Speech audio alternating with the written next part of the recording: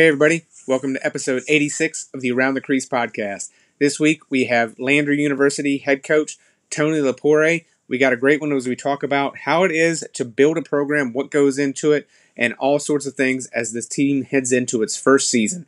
And we're starting now.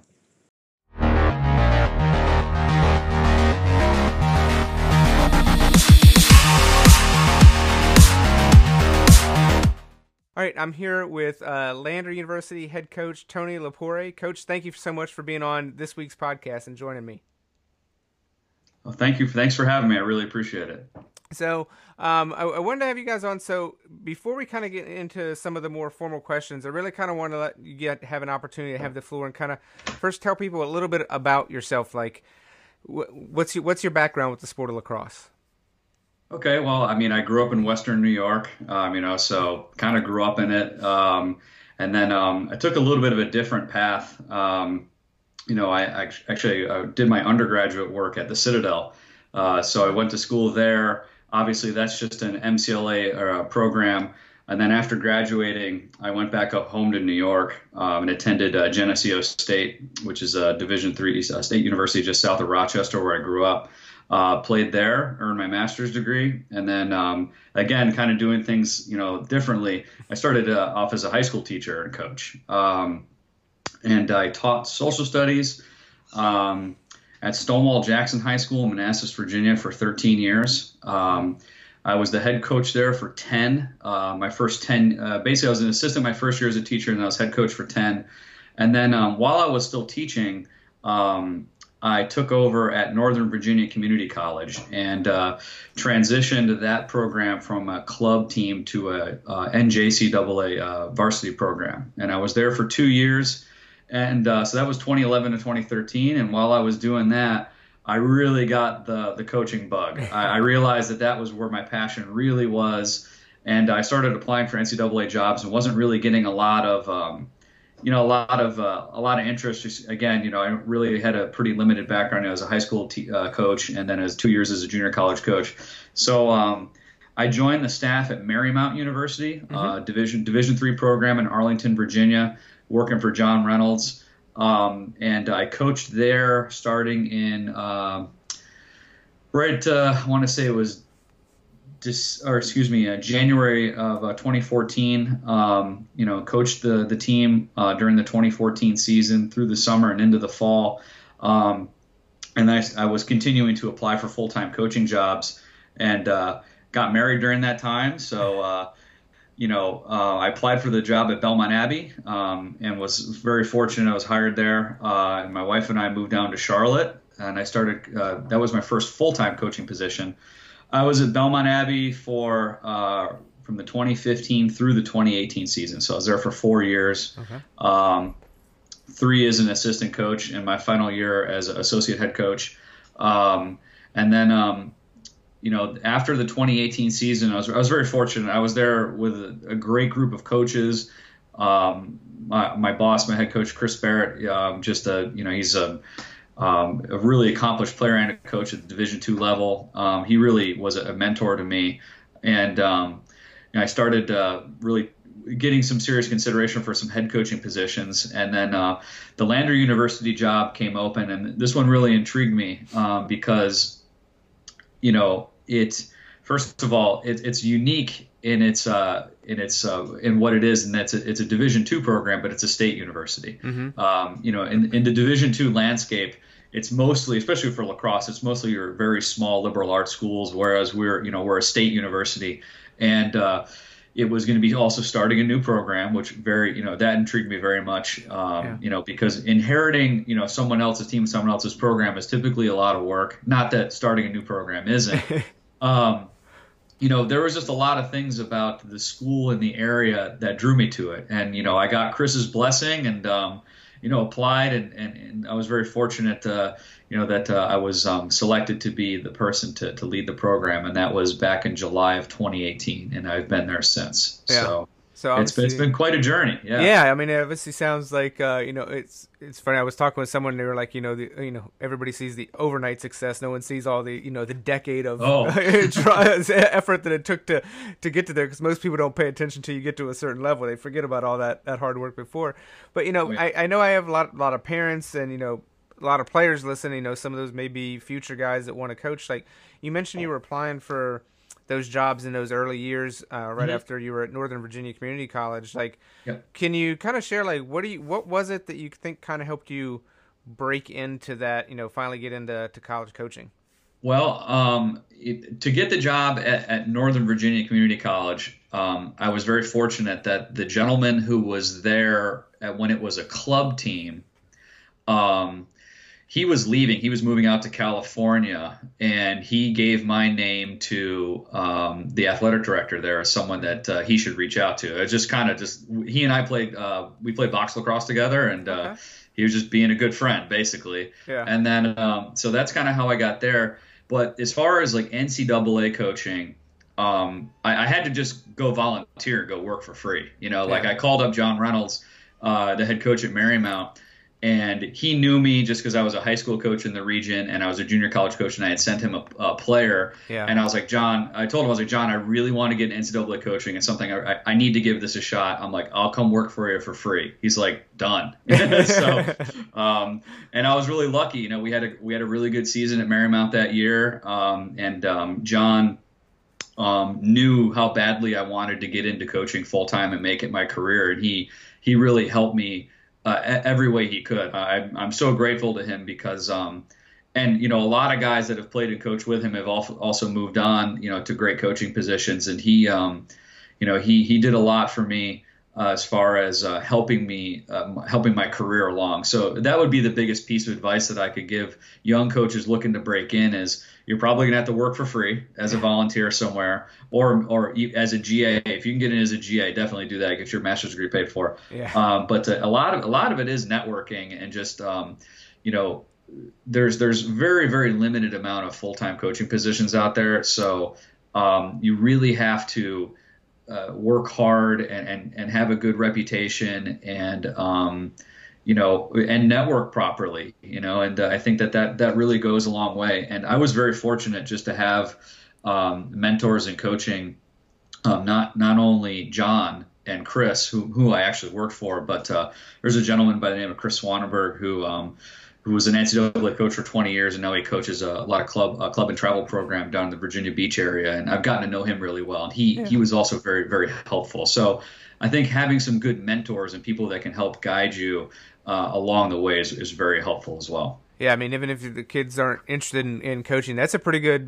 just tip for life in general. Networking, have a good reputation, like, be known as a hard worker.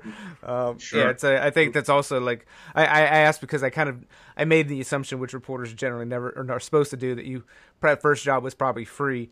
And I always feel like that's kind of an important lesson. Like, you're probably like, if this is a line of work you're interested in getting in, is like your first job is probably not going to, you're lucky if you get paid at all, but it's probably not going to be much. Money. Yeah. Like, especially even when I was a high school coach, you know what I mean? Like or when I was working at Marymount, just, John found a way to give me a little bit of money, like coaching one of his summer teams or like going to like paid recruiting events and that sort of thing. But, there's, for the guys that really want to do it, there's typically a lot of grinding involved and a lot of late nights and early mornings and just, no weekends. But, I don't look at this. I don't look at this job as a have to do. I look at it as a get to do. And, I'm unique in the coaching profession in that I was a career changer into coaching. Yeah. And so I relish this. So that's kind of how I look at it. Yeah, honestly, I can relate because when I started out as a reporter, my first job was as a stringer at a newspaper in Wilmington, North Carolina. It was like $25 a story or a day. Obviously, nowhere near enough to live on. So I was working a full-time job. There'd be times I'd be up and working a full-time job at 8 a.m. and I'd go to the newspaper and I'd leave at 1. Mm-hmm. And that's, and then my first real full-time job as a reporter was, I think I was making like $14,000 a year. Oh yeah. which in Wilmington, like that got you further than you would think. But I'm like, now I think about it, I'm like, can I live on $14,000 here That's now? still Like, that's still like below the poverty line. yeah, So I yeah. was like, that's it's like it's amazing how much. Good thing I was young, and we didn't have a lot of we just wanted to go out and have a good time at that point and pay our rent. But at any rate, so you kind of mentioned a couple of things that was pretty interesting. One, Lander, obviously it's a new program, and you're Yeah. the program's first head coach in history. What first of all, give people a little bit of information on what is Lander University like? What kind of where's it located? What kind of Yeah. you mentioned it's a state university, but kind of Sure. give us some details. So it's a state university located in the city of Greenwood, South Carolina, which is about 45 minutes south of Greenville, where Furman University is located. Okay. And we are it's as far as like the makeup of the school, like I said, state university, a really, and that's kind of like it's a really nice thing because you have the resources and support of a state university. But we're only about 3,400 students. So you still have I mean, it's not tiny. Right.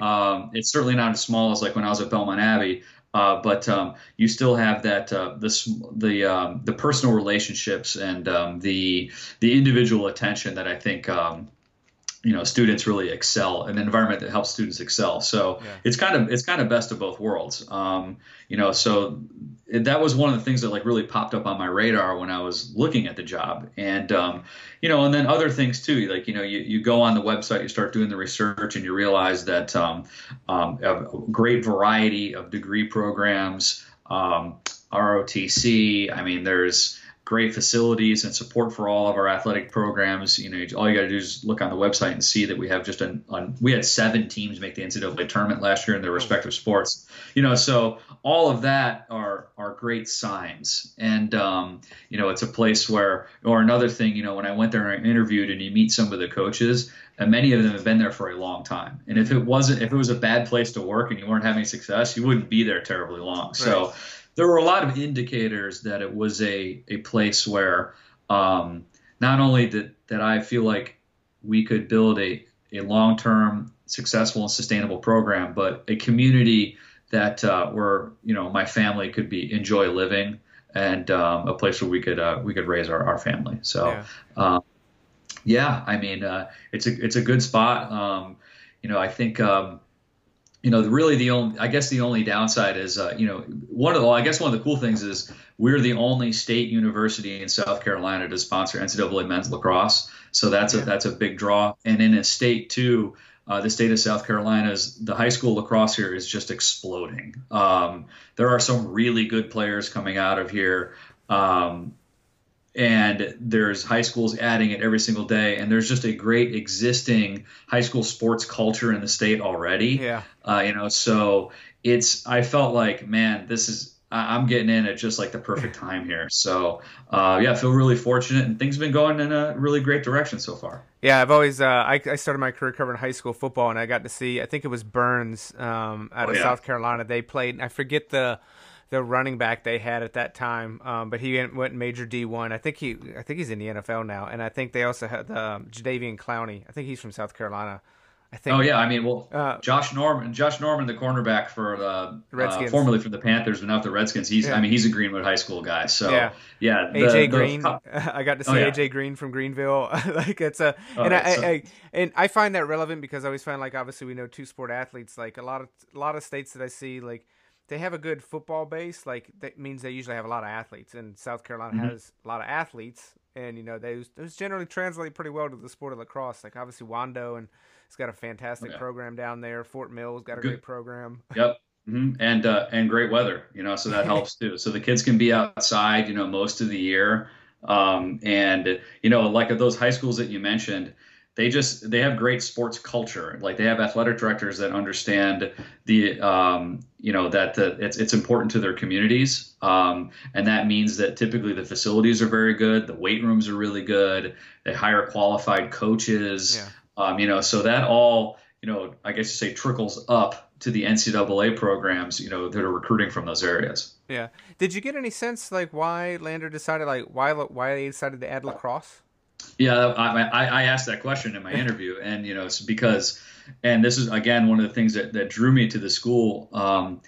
Because most of the time when you're new, again, when you're a small private liberal art, Division II schools are adding lacrosse. They're doing it as an enrollment initiative because they need, they need more students.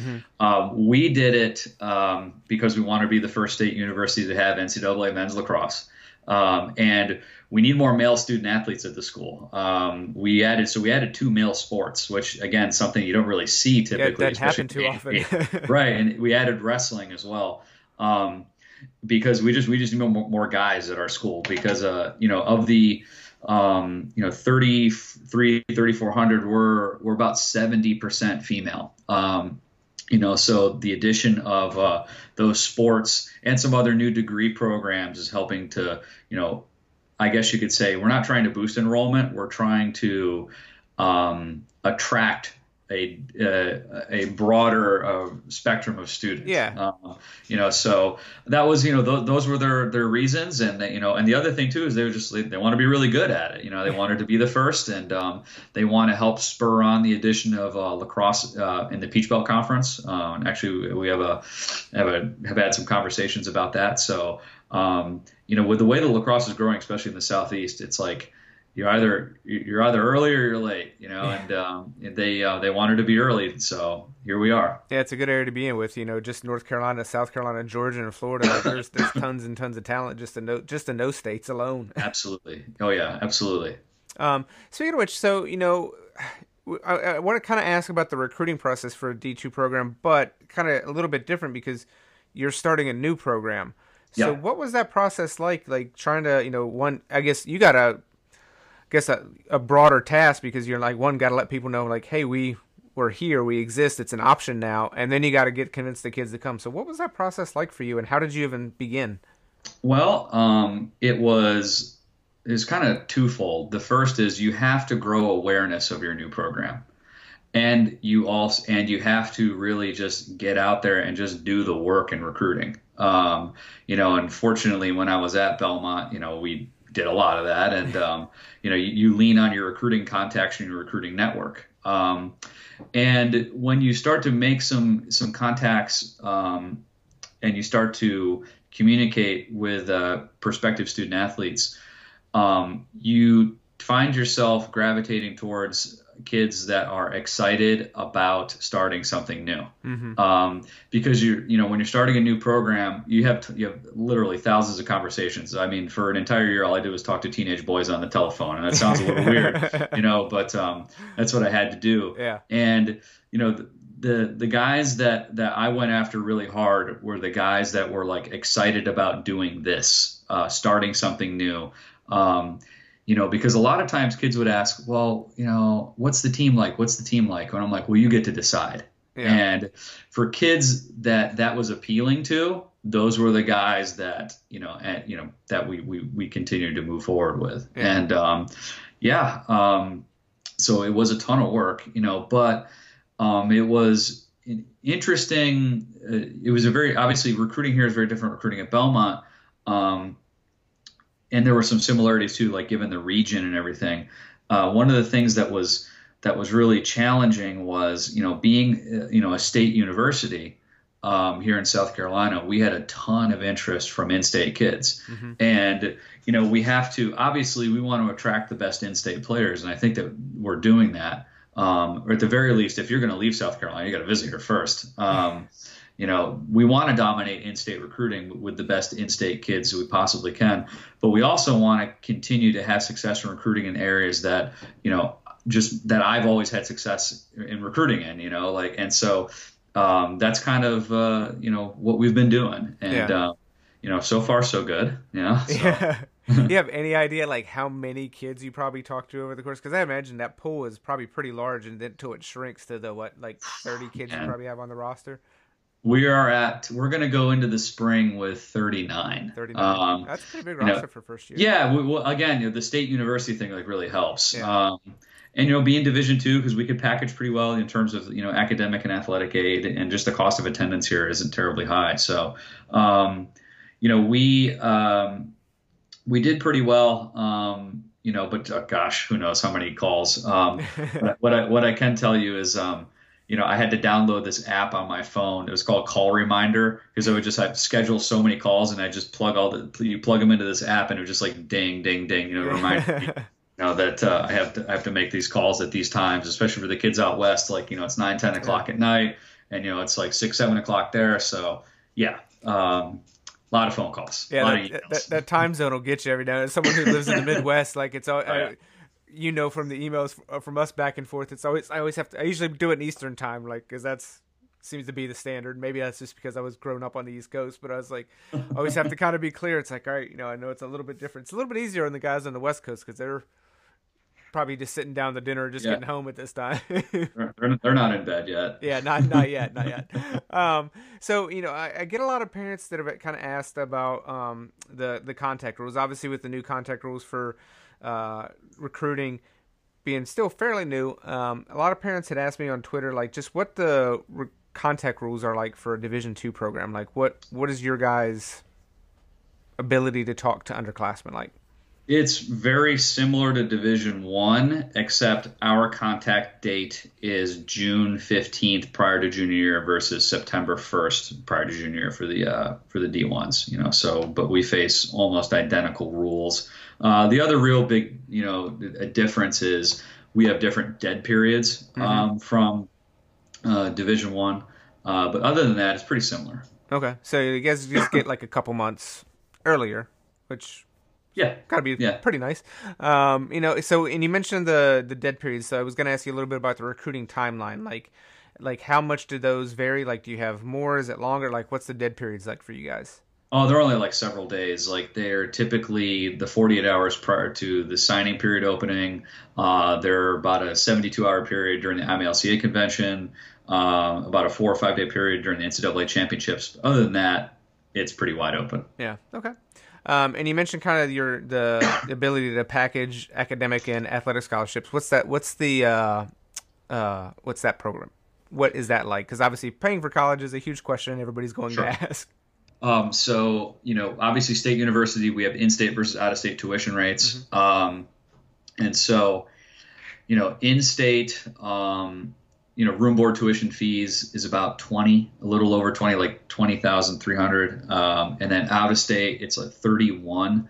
But we have the ability to give, some student athletes, some waivers, to get them in-state tuition and to package academic and athletic aid, especially, if they're a strong student. And I'm sure I'm not the first coach to be on here or to say publicly that the vast majority of your aid package will hinge on your academics, and to do as well as you possibly can with that. So yeah. You're right. You're not the first one, but I would never stop a coach from saying, because I don't think it can be said enough. Like, it's always you're gonna do yourself a lot more favors by getting as best grades as possible. I mean, it translates to a lot of money, so just think of it that way. Yeah. And that helps later on whenever you're done with school. Yeah. Well, sure. still paying for my master's degree here. So yeah. I finished mine about a year and a half ago, and yep, I get that bill every month. So. Yeah.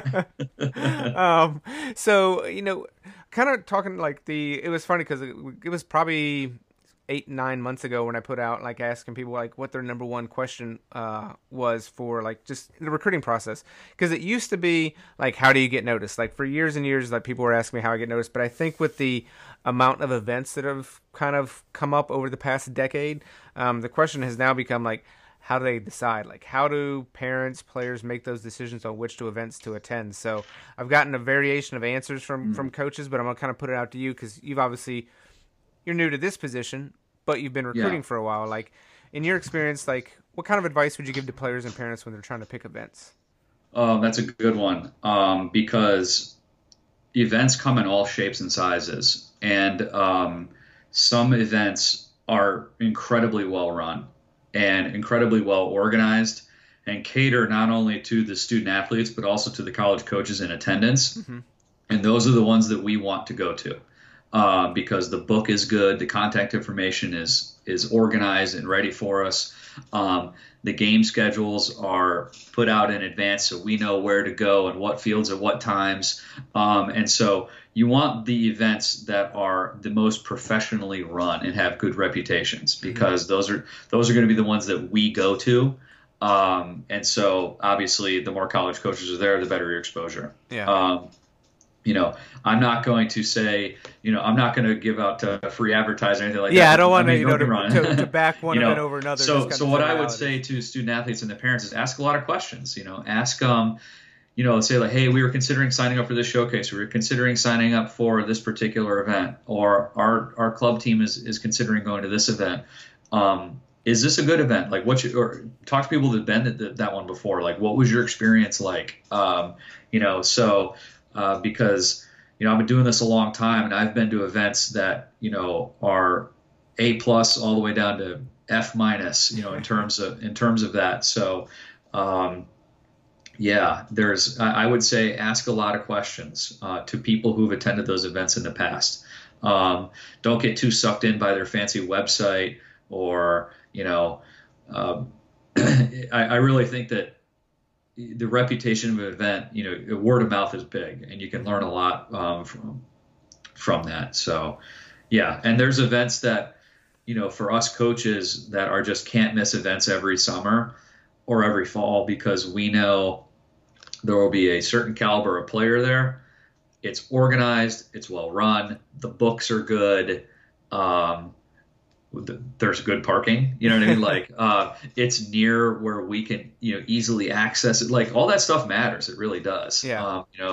And so, I mean, those are all good questions to ask. And, that's, it is a bit of a crapshoot though, because the market is honestly, it's a little oversaturated with events and showcases and prospect days and things of that nature. So, I mean, go ahead. Oh, I was gonna say, you mentioned some of the questions, like, what if you were, I know you are a parent, but if you were telling your kid, like, they're trying to decide, like, and they're contacting the event organizer, because I mean, ask them if it's a good event. Like, obviously, no event organizer is gonna be like, no, my event's horrible. But like, so, I mean, honestly, if they did, I'd be you'd be like, oh, okay, thanks for your honesty. But at any rate, what kind of questions? Like, just like maybe 2 or 3 questions that, if you were a parent giving advice, like, what should they ask? Like, what should their top 3 questions ask? They're trying to figure that out.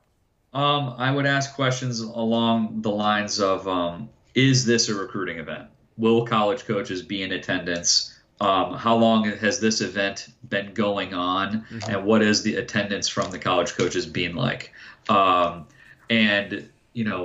I would ask questions about, what other teams are attending if it's a tournament, because that oftentimes is a good indicator of the strength of the tournament. And, the stronger the tournament, typically the more coaches will attend.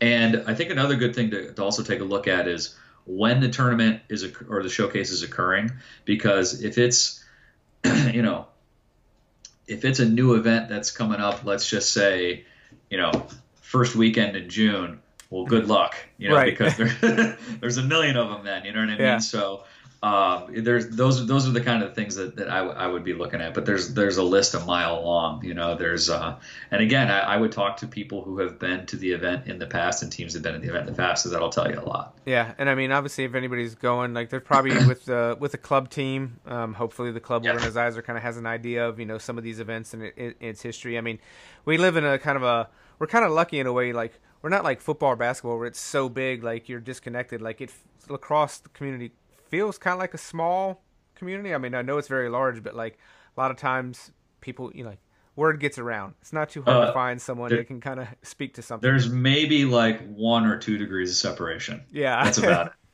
I joked I was with Coach Kemp, who used to be at McCallie School.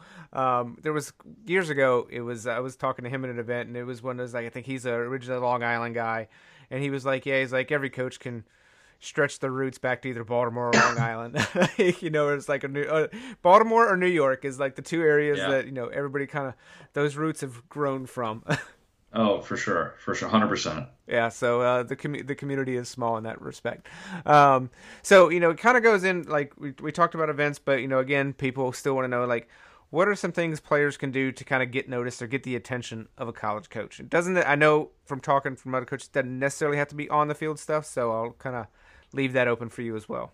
Well, I mean, there's a lot. I think the first thing that I would encourage a student athlete to do is to be organized in the recruiting. Identify the schools or the areas, make a list before you start. Don't just spam every coach in the NCAA. There's research the schools that you think are a good fit for you, and then kind of go from there. Those are because that says a lot. Like when we get an email or we get contact from a young man, we can tell right away if he's genuinely interested and wants to be recruited, or if he's just it's like a Black Friday email that we all got like 2 to 3 weeks ago. You know what I mean? Where it's just spam. It's just spam. So I would say that to start with that. Obvious. Then there's the obvious things like. When you do communicate with coaches, particularly via email, make sure you have something in there regarding your academic profile, what you're looking to study in college, some film, ideally, and a list of events that you have played in or plan on playing in. Because what that does is when you provide that information up front, it prevents us from having to ask you for it in this constant back and forth. Yeah. And that tells us that this is a young man that's organized and motivated, and this is something they really want to do. And, those are things that are really helpful in recruiting. And then the other thing, and this is something that I've really grown to notice over the last several years is, I know this is really hard to convey in an email, but you will convey this, with how you play and how you act when you're on your visit or when you're participating in a prospect day or a showcase or tournament, whatever.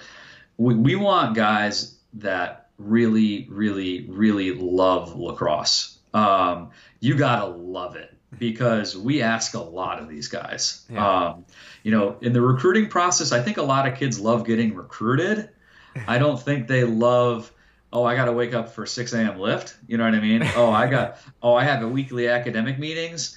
I have to, I got to meet with my advisor. I got to do this.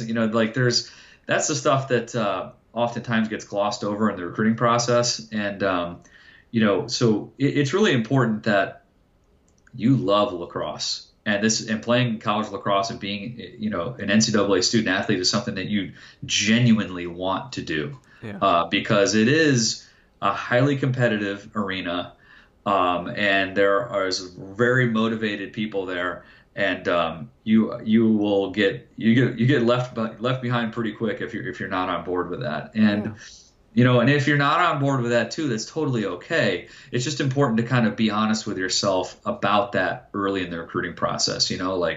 Is lacrosse like a hobby or is it a passion? It's something like you can't imagine not playing, so that's a big thing. Yeah. It's interesting you mentioned that because I know that's come up a lot of times because I'm sure, probably everybody listening to this podcast, like they obviously have an interest in lacrosse and they want to play lacrosse.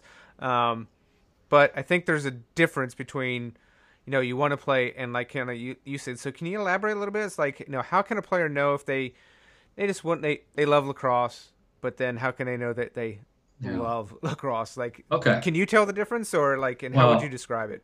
Well, it's hard for me to articulate because I love it. Yeah. And, it's like saying, like, can you please describe why you love your daughter? Well, it's because it's my daughter, but I think that a lot of times, one of the things that I guess I've noticed is, and this is totally anecdotal, but you see some kids begin the recruiting process because some of their high school teammates are doing it, or they play for a club team and some of their club teammates are doing it. And they're kind of like, well, I guess I got to do it.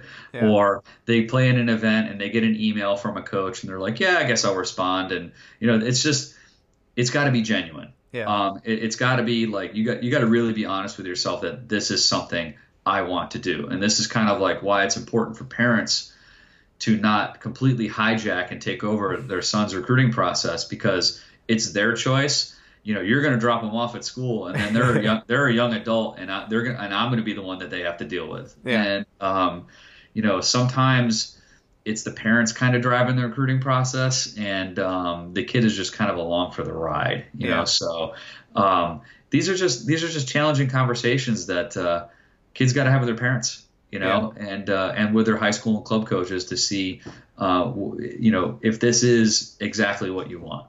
Because again, at the Division I and Division II level, we have a lot of what we call countable hours. We can do a lot of mandatory team activities throughout the entire year, and any NCAA program worth its salt is maximizing those hours to the minute. And including us. So Yeah, I mean, it's one of those, like, I forget where I heard it. It was years ago where someone was telling me, like, basically be a Division I athlete. Like, usually when you go to college, you have, if you're an athlete, you have athletics, and you have academics, but then there's everything else, like, all the off the field, outside, whether you're in a fraternity or, you just like to hang out with friends and go to bars and hang out, like that kind of, Animal House type college experience. Sure. But generally when you're a Division I, Division II athlete, like, you get 2 out of the 3. And because, academics really don't have a choice about, because you won't be there very long for the others. Right. So it's academics. So you got to really choose between whether you can be an athlete or if you want to have, that other experience. Like, you don't want to spend your time being an athlete. Like, it's hard to have all 3, the cake and eat it too kind of thing. Sure. I mean, I'm not saying that you can't have that balance, and I think that, because when in the recruiting process, we do talk to our recruits about, like, hey, we're a state university. There's like a really great campus life here. We have Greek life. We have this sort of things. Yeah. I think the important thing to articulate, to the recruits and their families is, we're going to ask a lot of you, but we're giving you a lot too. Yeah. And it's just being realistic about what the experience is going to genuinely be like. And as long as everybody's upfront about it, then typically there's no surprises. So I'm not saying our guys, or there's nobody at the Division I or Division II level, where it's just like it's just like eat, sleep, lacrosse, homework, right, anything like that. But I mean, if it was, it'd be awesome. Our guys coaches would be thrilled about that. There's a balance there, and we're asking you that sometimes you're going to have to make some sacrifices. Like, as a matter of fact, we were communicating with the team earlier today, and they finished up their exams and they're home right now. And I told them, I'm like, look, guys, I want you to enjoy this break. You've earned it. Yeah. But remember, it's holiday. It's Christmas break for most college students. It's preseason for us. Yeah. Because we have the privilege of getting to play, at this level, and just keep that in mind. So I'm asking you over the break I want you to enjoy your break and do the things that you want to do with your family and your friends, but I also need you to get your lift in every day. You need to get your running in. You need to get your skill work and your wall work in.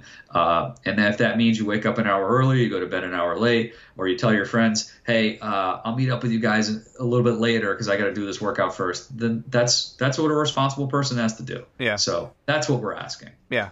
Okay. I think that's perfectly summed up. I guess kind of the final thing, and I think we've probably already touched it, but I always like to ask the obvious question because it seems like there's and I know there's not one answer, but in your opinion, like, what is the number one thing a student athlete can do to kind of make themselves the most recruitable player possible?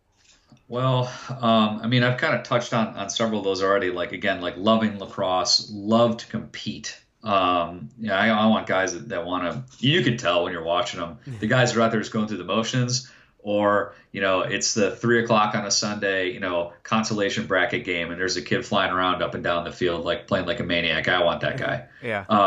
But I think I would. There's the eyeball test. That's all the stuff that we coaches see when we're at this event. I think one of the biggest things that any recruit can do. I mentioned this briefly before, is like be organized in recruiting and the academic piece. The academics are gigantic because, again, most of the aid for your aid package is going to come from academics. It opens doors for you, but it also closes some too. Yeah. And I think that, going hand in hand with that is be realistic about what you want and what you're capable of. So that's those are some big things. And then another thing too I think is really important is to all the, and this is not only for men's and women's players, for all the high school age student athletes out there, you have to do your recruiting process, not your mom and dad. Like, I want to talk to you. I want to get to know you. Don't get me wrong. I love our parents. Our parents are great, and I enjoy communicating with them, but I don't coach them. And you're not recruiting them. Right. I'm coaching you, and I'm recruiting you. And, so I would encourage the student athletes to take ownership of the recruiting process, because if your parents do everything for you right up until the moment where you get dropped off on campus, you're going to be one of these kids who's just totally helpless when you get here. Yeah. And we don't want helpless guys. We want guys that have been in charge of their future, from the moment they started considering it. So I think that'd be a big piece of advice I'd pass along. Yeah, I mean, college can be someone who, I started off at community college because I was like, I really didn't know what I wanted to do. And it's amazing how much, I changed from high school for those first, that first year in community college. Like, oh, you can't just skate by this stuff. And then when I got to a 4-year school, I was like, yeah, time management really is it is a Sure. skill you have to have. And Sure. So it's it could be a challenge. So the earlier you can kind of get that. I mean, obviously the recruiting process, like, I think it's worth stressing, like, this is supposed to be fun. Like, there's not many, like, there's, you consider how many kids play high school lacrosse and how many actually get recruited. Like, not many kids get to go through this. Like, it's enjoyable. Like, there's not many times in your life where you get people to say, like, I want you here. Like, oh yeah, most of the times you're like begging and be like, I want a job here. I want to go work here. Like, it's the other way around. So it's really nice to be wanted, especially, when you're at an age, you're 16, 17, 18 years old.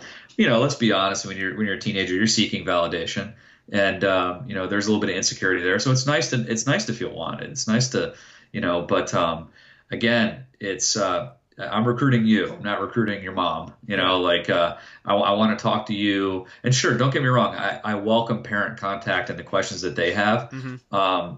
But I do want to get to know the player, because he and I are going to be the ones that form the relationship, during their time here. And then, of course, beyond. Yeah. So that's something really important. All right, Coach. Well, as kind of wrap up, but before I let you go, like, where can people kind of find more information about Lander University and the lacrosse program online? Sure. Well, at lander.edu. And as far as the lacrosse program, there's landerbearcats.com, and we have a prospect day coming up in January. We only run one a year right now, so it's not we're not one of those schools that's running like 9 prospect days and inviting the Western Hemisphere. So we run one, and it's a great event. And if there's student athletes out there who are genuinely interested, I would encourage them to visit the school website, visit the athletics website, see if this is a place where they're genuinely interested. And then if the prospect day is something that they would like to attend, they can learn more and register at bearcatlacrossecamps.com. Okay. We welcome it. It's filling up pretty quick, but we still have some spots left, and we're always looking to. We had some kids from the Midwest attend last year, and we do have 3 Ohio boys on the team right now. So so we're expanding, and we have a young man from Michigan on the team. So our recruiting net goes far and wide. So there's plenty out there. And then, of course, on social media, we're on Instagram and Twitter at Lander M Lax or Lander Men's Lax. You just search it. I'm sure you can find it. Please give us a follow, because that makes our SID really happy. Yeah, so, and I'll make sure I link to everything so everybody can check you guys out as well. It's one of those, like, it's funny because I was talking with Coach Starbaugh, who's Illinois Tech head coach. He's down the road from me, and he was like, yeah, we got a lot of kids from the West Coast. And I was like, really? I was like, how'd you convince? He's like, oh yeah, we got kids from San Diego. I was like, how do you convince a kid from San Diego to come to Chicago? People vacation there, man. It's it's the school. He was like, they have that school has a very specific set of students that will be attracted to it. So it's one of. But I was like, wow, that's a good sell. Get it? It's like, because I'm not a winter weather fan. I would much rather be in South Carolina. The weather. I mean, like, look, just the setting. You know what I mean? It's a great community. Great city, and what's really cool is the university is giving us tremendous support in terms of like, operating budget, scholarships, full-time assistant coach. We're building a brand new lacrosse facility and adding a turf field. It's under construction right now, so our guys are being very patient. But it's really nice that they're giving us all this to help our players and our future players have the best student athlete experience that they possibly can. So yeah, really happy about that. Exciting time, and there's not many opportunities. Like, not many coaches get the opportunity to say, like, I'm the first head coach in program history and field the first team and play the first game. Like, you got a lot of firsts coming up, Yeah, I mean, we had our first scrimmages this fall, and we got our first game coming up on February 1st. So I just booked the hotel for it today. So, the parts of a head coach that most people don't think about, like, booking hotels and travel. Yeah, very, very glamorous. Very glamorous. Yeah, exactly. All right, Coach. Well, I cannot thank you enough. Good luck in your first game and all the games this season. So I appreciate it. And like I said, I'll have links to all your guys' social media and everything online as well. Cool. Thanks a lot, Mike. I really appreciate it. All right. You have a good one. You too. Take care. Bye.